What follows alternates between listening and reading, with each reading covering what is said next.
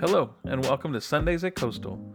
This Sunday, Pastor Paul Dugan gives us a sermon titled Bold Love from the book of 1 John in chapter 2. Some of us approach Jesus as visitors rather than abiders. We come to wave to him every once in a while in church, but we have not intentionally gone out of our way to invite him into our everyday lives. To abide in Jesus, we must deal with the noise that competes for our attention.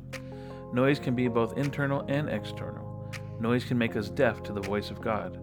Our current epidemic of distraction is robbing many of us of the ability to be present to God, to other people, to our own souls, and to all that is good, true, and beautiful in our world. Slow down, let go, and abide in Christ. We believe three things at Coastal, and they're summed up in three words: hope, trust, and restoration. And those three words summarize the narrative of the whole of Scripture. There is hope beyond this world's brokenness. Is that good news? The mess that we've made of his world since Genesis 3. And that hope is centered. The whole story comes to a climax in the person of Jesus, who is a crucified and risen king. And he's in the room right now. And he's worth the full weight of your trust.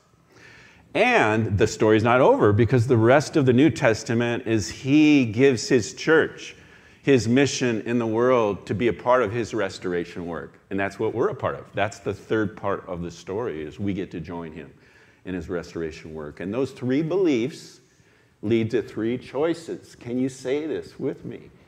We are disciples who walk intentionally with God. Therefore, I choose to be changed by Jesus. I choose to seek Jesus first, and I choose to join Jesus in his resurrection work. And we do that now. We choose to seek you, Jesus, right now. In this moment, we choose to be changed by you. We give you permission to meddle with our souls, because you are for us. And we choose to join you in your resurrection work right now. In Jesus' name, amen. Friends, there's an all-out war going on for your attention. Columbia Law School professor Tim Wu, in his sweeping book about the digital marketing industry, entitled The Attention Merchants, tells the story of our distraction sickness, who engineered it, who benefits from it, and how it became so pervasive. He explains how the digital merchants harvest your attention for financial gain. To flourish, this industry needs people who are perpetually distractible, who are unable to turn off. Wu concludes, one thing I learned from writing this book is this: we are not that great at paying attention to what we decide to pay attention to. So I invite you, literally, as we're on the eve, next Sunday begins Holy Week, the week we call holy, the Friday we call good, to join me in resisting the beast. Do you want to do it? Yeah. To pay attention to what we pay attention to. What you give your attention to, friends, is the person you become. Your mind is the portal into your soul.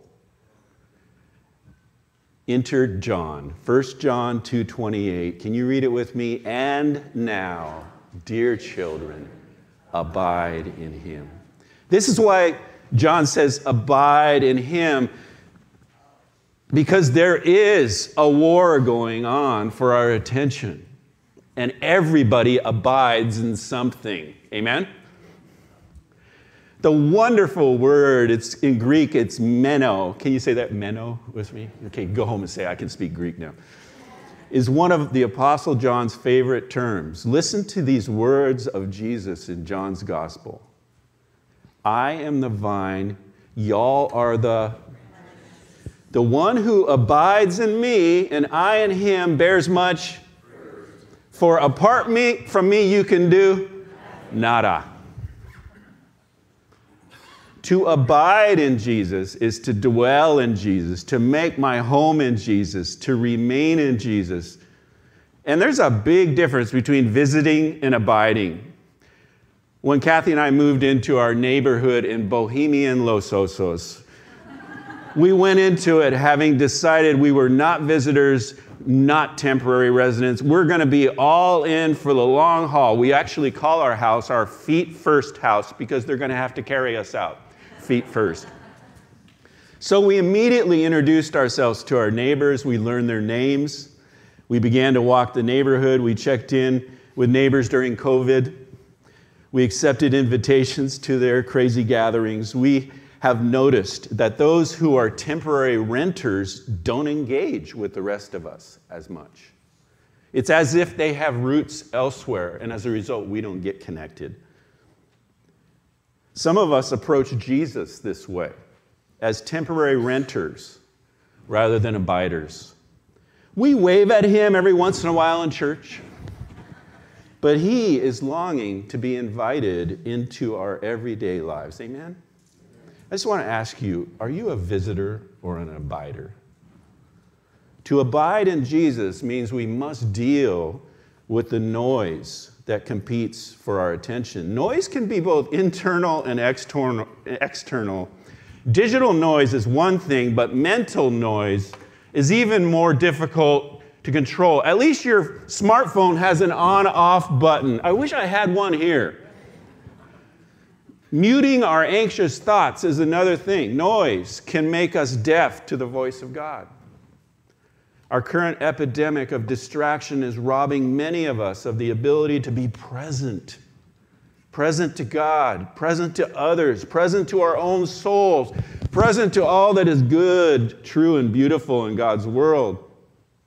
Until I stop, I'm not always aware of my anxious motivations, my pride, my fear, my shame, my self-salvation projects, my strategies to prove something.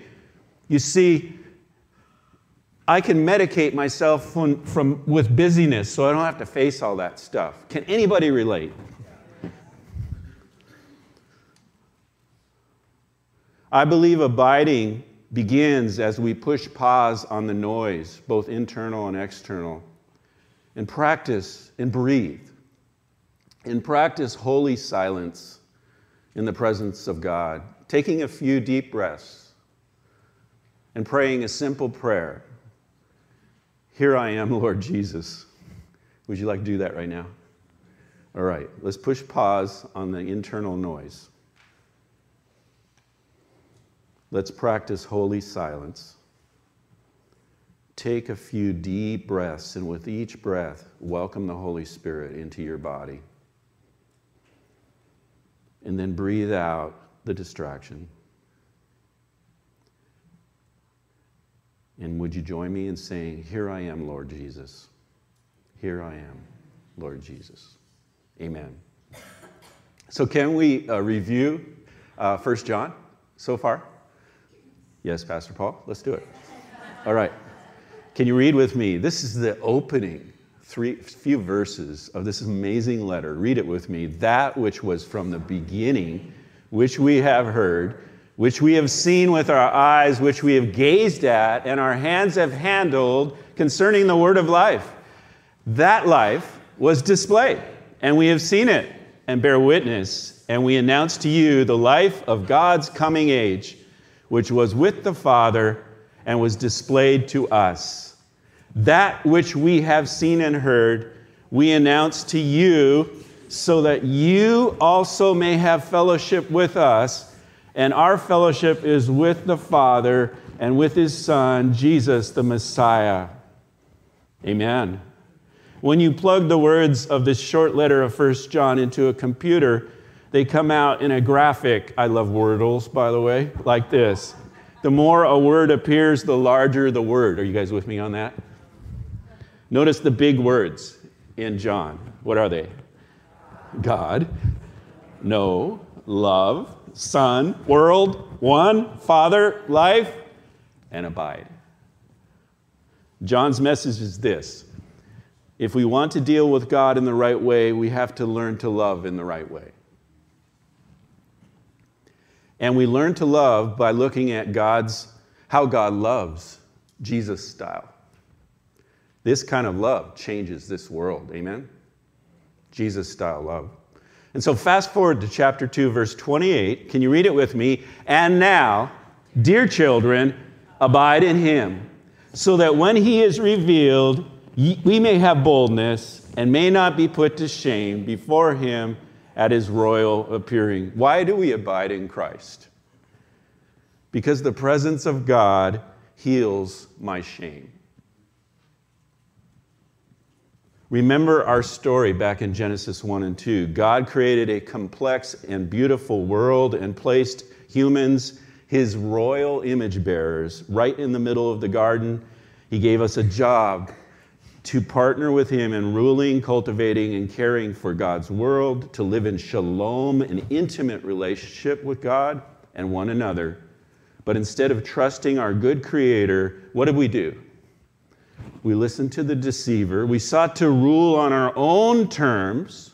And what was the first thing that Adam did after taking the forbidden fruit? That was the second thing he did. He hid from God. The first thing that poisoned the universe was shame. The second thing Adam did is blamed his wife. Thank you, Jamie. And that's the human story ever since our exile from Eden. Our disobedience continues to poison God's good world with shame and blame. Read the paper, look at your family.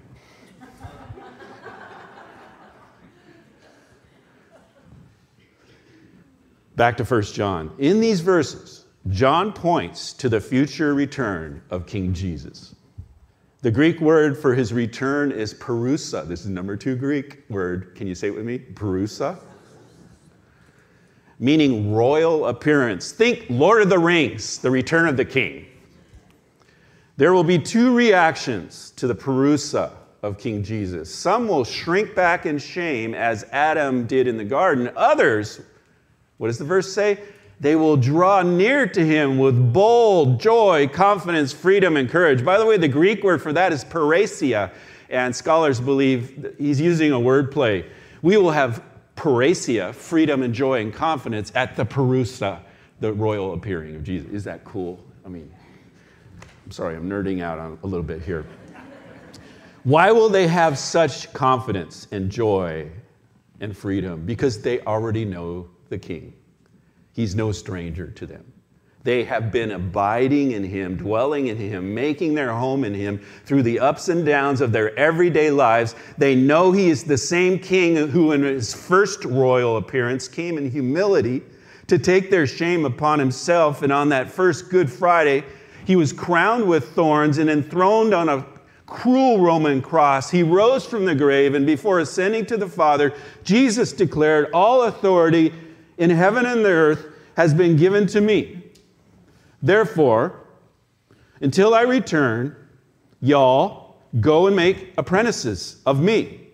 And remember this, I am with you to the very end of this age." And this is the mission of his church until his royal appearing, to make apprentices of Jesus who are learning to abide in him.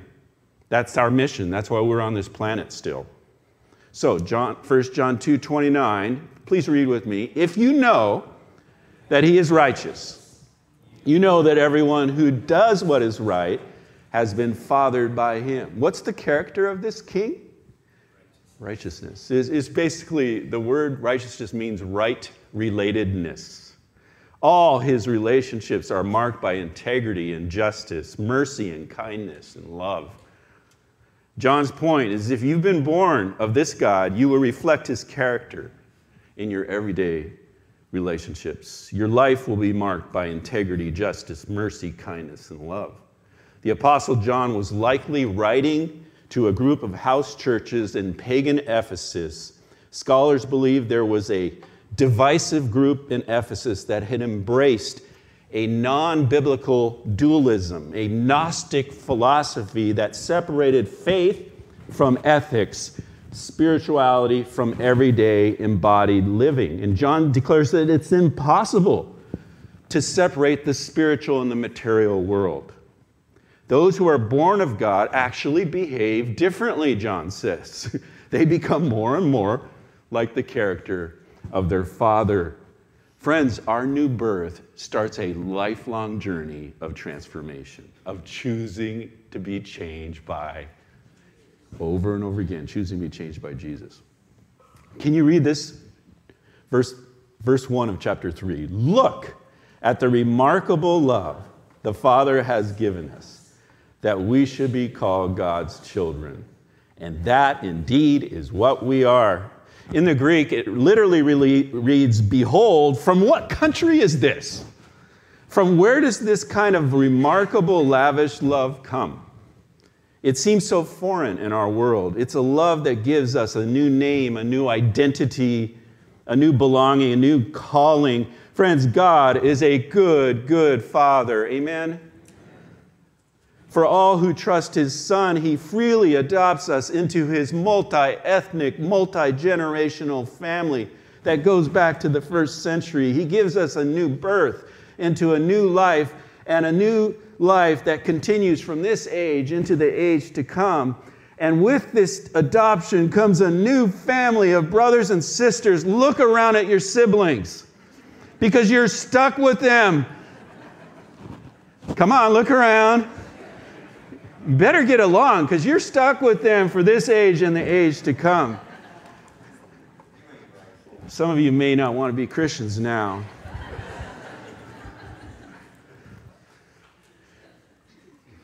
This is a picture of my grandpa, Admiral Paul Fleming Dugan, born 1899, died 1972. I have the privilege of being his eldest grandson and bearing his name. Admiral Dugan was the personification of the greatest generation. A man of faithfulness, honor, service, and duty to his family, his community, and his nation. During World War II, he was one of the captains who commanded a fleet of landing craft, bringing the first Marines to liberate the Philippines in Leyte Gulf. That's Paul Dugan on the left, and to his left is General Omar Bradley. I'm sorry, I get choked up. Following his retirement, he was highly respected for his civic service in the San Diego community. Paul F. Dugan was not just the admiral, he was my grandpa. I had a place in Grandpa's house. He stepped into my life when, as a very young boy, I lost my father to mental illness. I had a place, not only in my grandpa's house, but at his huge dining room table. He sat in this far end, and Grandma sat in this far end, and I got to sit at his right hand.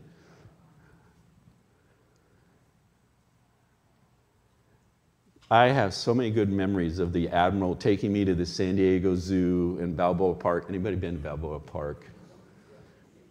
I don't know if they still have it, but Balboa Park has one of those narrow gauge trains for kids. Picture a Navy admiral packing his body into a little kid's train and riding with around Balboa Park. That was my memory of riding the train with the admiral.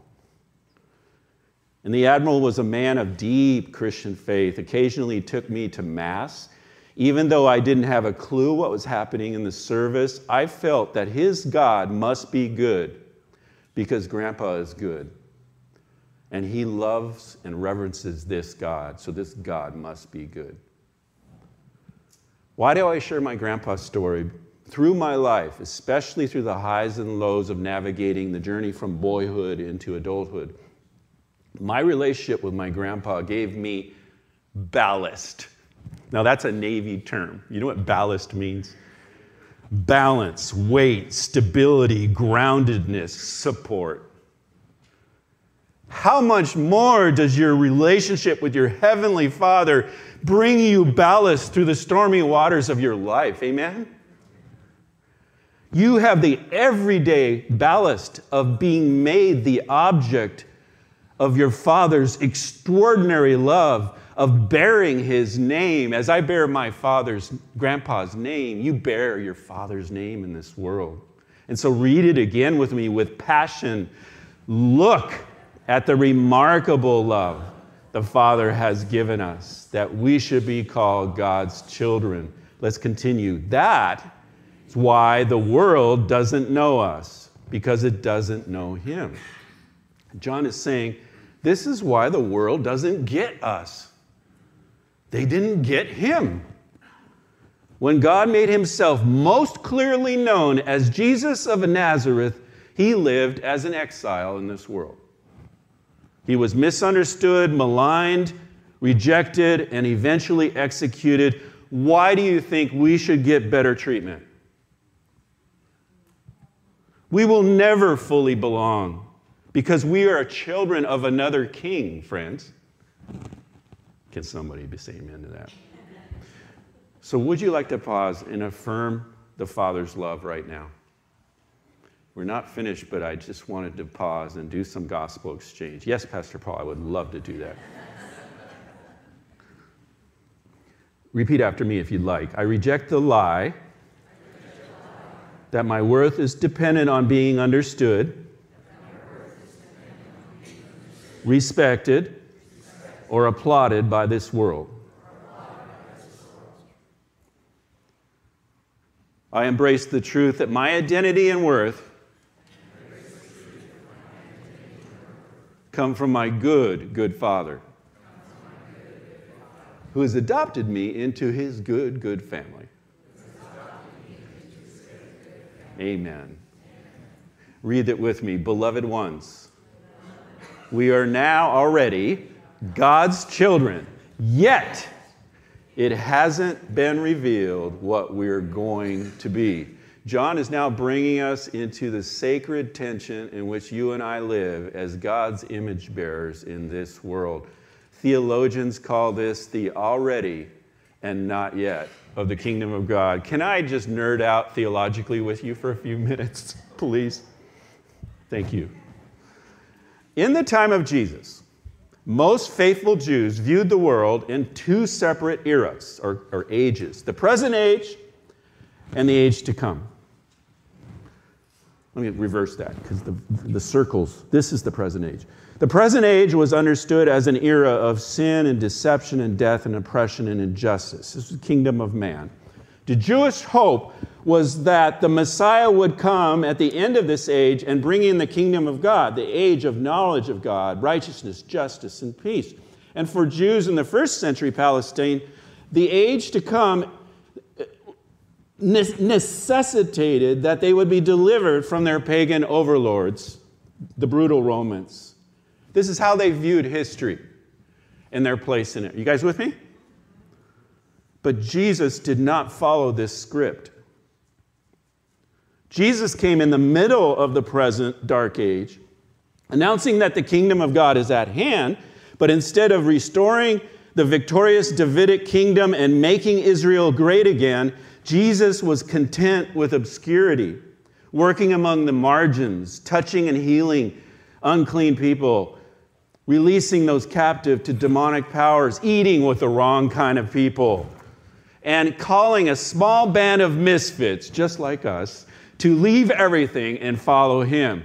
He taught about the kingdom of God as if it was incognito, like a seed buried in the ground, like a speck of yeast in flour, like a treasure hidden in a field. But most troubling to His hearers, He predicted that God's kingdom would come through suffering, rejection, death, and resurrection. And they had no framework for a rejected Messiah. They didn't have the gears.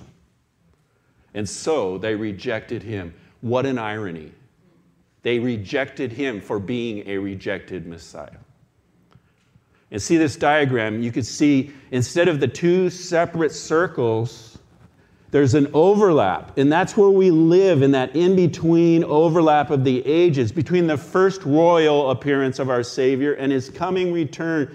We have tasted the blessings of His kingdom come, but we still live in an age of deceit, sin, evil, injustice, and death, and grief. I could go on. But when he returns, he will judge the world and bring in the fullness of his kingdom, righteousness and peace. Do you long for that? This is the present tension of my life and yours in this world, the already and not yetness.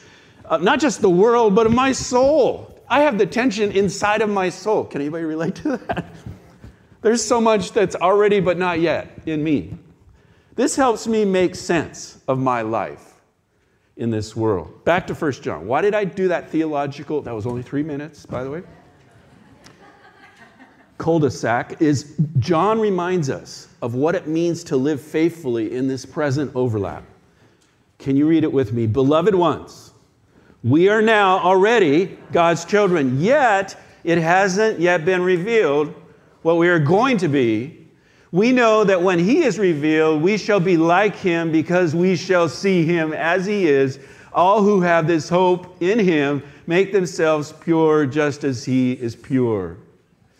You see, the already of the kingdom is that if you put your trust in Jesus, you are already, right now, right here, you have a new identity. Is that good news? Yes. You belong to the Father. You are his beloved daughter, his beloved son, and you belong here. You have a community of siblings, quite a motley crew, but still, a community of siblings in Christ. No one can take this away from you. Is that good news? This is the already. But there's a not yet. God is not finished with us. We still await his final royal parousia. We will then see him as he is, and that vision will transform us, and we will become like him. Can I say it again? We will become like our resurrected Lord as his new creations, restored in order to rule in his new creation. Eden restored. Is that good news? This is our living hope. And according to John, this hope transforms us here and now, making us more like him, more and more pure as he is pure. The biblical word for pure is simply unmixed. Kierkegaard famously defined it this way: purity of heart is to will one thing. It's to align your desires and affections with Jesus' desires and affections, to want what he wants. That's what a pure heart is. To set your affections on his kingdom, not your own. Jesus was unmixed, undistracted in his love. He loved the Father with a radical, focused, exclusive love. Jesus said the whole law can be summed up in a pure, unmixed love, loving God with our whole being, heart, soul, mind, and strength, and loving our neighbor. And friends, how does this love grow in our lives? As we abide in Christ. So, I'm going to land the plane. As I near retirement, I've been thinking more and more about my own mortality. Does anybody do that here? Let's just say I am blessed to live to the ripe age of 85. There's no guarantees, right? That's just 20 years, and I did the numbers. That's just 240 months. That's just 7,300 days. In the language of John, that's just 7,300 abidable days. At the beginning of the sermon, I quoted author Tim Wu of The Intention Merchants, who, after his research on our digital habits, said, "We are not that great about paying attention to what we decide to pay attention to." Friends, the choice is yours. You have the freedom to choose what you pay attention to. Can I say that again? You have the freedom to choose what you pay attention to. You have the freedom to choose what you abide in. And what you abide in is the person you become. So here's my question this morning. What are you abiding in? Jesus said, "I am the vine, you are the branches. The one who abides in me, and I am hid, bears much fruit. For apart from me, you can do nada."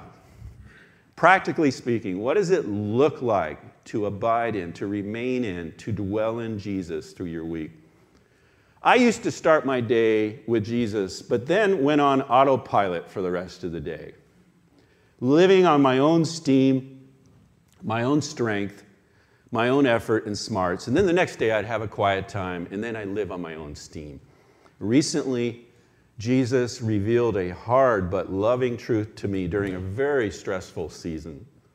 Literally, he spoke to me at the foot of my bed as I woke up totally stressed. Paul,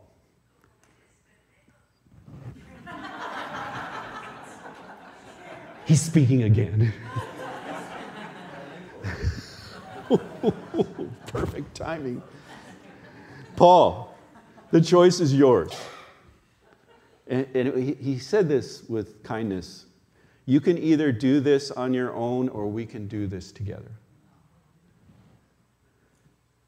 This being your life.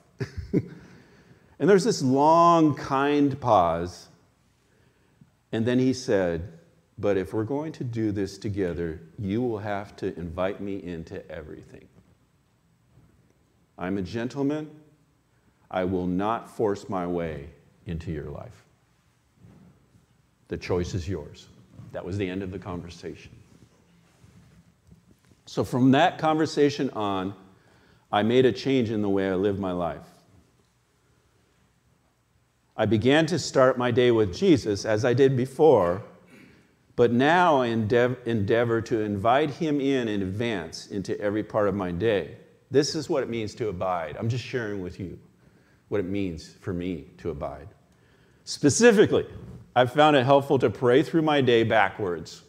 I don't know why that's so important to me, but I start with the end of the day. As I'm praying in the morning, I start with the end of the day and invite Jesus into my going to bed. And I say, Jesus, when I finish this day, I pray that I would be ready to rest, knowing that you are God and I am not, that you are good, that I've seen you and I've heard you, and that I'd be able to just release the day. I start with the end, and then I work back, and I invite Jesus into my evening. Tonight, Lord, as I'm spending time with Kathy, help me to be present. I back up. On my commute, I have this beautiful commute to Los Osos. Meet me in that time. And my afternoon and my meetings, Jesus, I invite you into that meeting, and I invite you into that decision and into that interview. And right back, I work my way backwards to the present moment. And this has changed my life. Nothing is too mundane for Jesus. Nothing is too ordinary, too messy, or too awkward to invite Jesus into. This prayer is changing my life. Guess what I've learned? Jesus loves to be invited in. He loves to answer this prayer. I now see him at work more than ever before. I now hear his voice more than ever before. I now experience his presence more than ever before because I've already invited him in. Everything becomes holy ground, holy time, holy opportunities, holy relationships when you invite Jesus into it, friends. But he's a gentleman. The choice is yours. Another way I'm learning to abide in Jesus is let his word abide in me by turning it into prayer. I sincerely believe more than ever after 44 years in ministry that you only really know the parts of the Bible that you've prayed into your life. I believe that with all my heart. So would you like to pray the Bible right now? Let's do it. I'm going to pray the first slide, and then I'm going to invite you to pray after me on the second slide. And I'd like to invite the worship team to come forward as we pray. Lord Jesus, I desire to abide in you every day, not just Sunday. It's all sacred ground to you. I desire to remain in intimate fellowship with you, not just right now in this hour, but every hour. And then at your royal appearing, I will not shrink back from you in shame. Instead, I will draw near to you, full of courage, joy, and confidence. Lord Jesus, I know you are righteous. I desire to practice living in your righteousness. Please pray this, if you like, after me. Oh, Father, how great is your love for us, that you call us your beloved children. Lord Jesus, this world does not recognize us because they did not recognize you. Thank you that you are not finished with us. Lord Jesus, at your royal appearing, you will be fully unveiled. We will see you as you truly are in all your beauty and majesty. And that vision will transform us. We will become like you. This is our eager expectation. To see you, to know you, to become like you. Let us worship.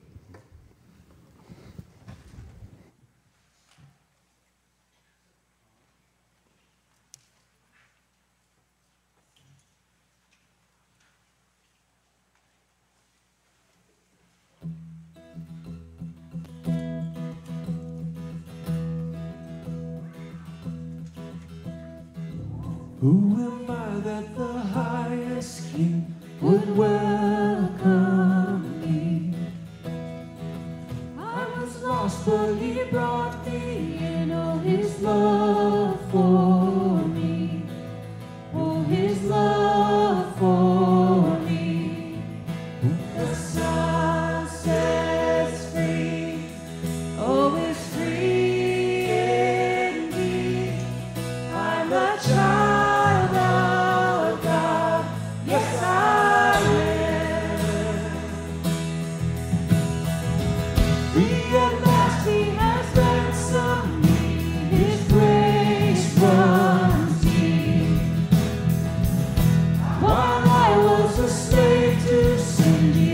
Died for me. Yes, he died for me. The sun sets free. Oh, it's free indeed.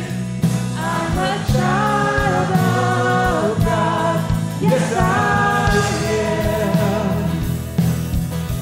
In my Father's house, there's a place for me. I'm a child of God. Yes, I am. I am chosen, not forsaken. I am who you say I am. You are for me, not against me. I am who you say I am.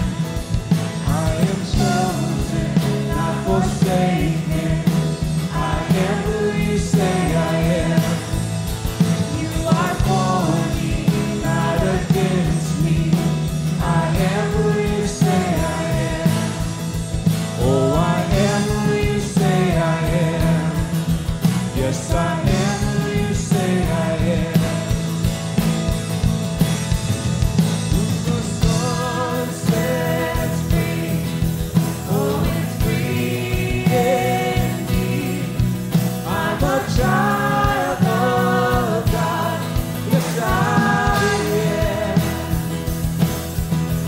In my Father's house, there's a place for me. I'm a child of God. Yes, I am.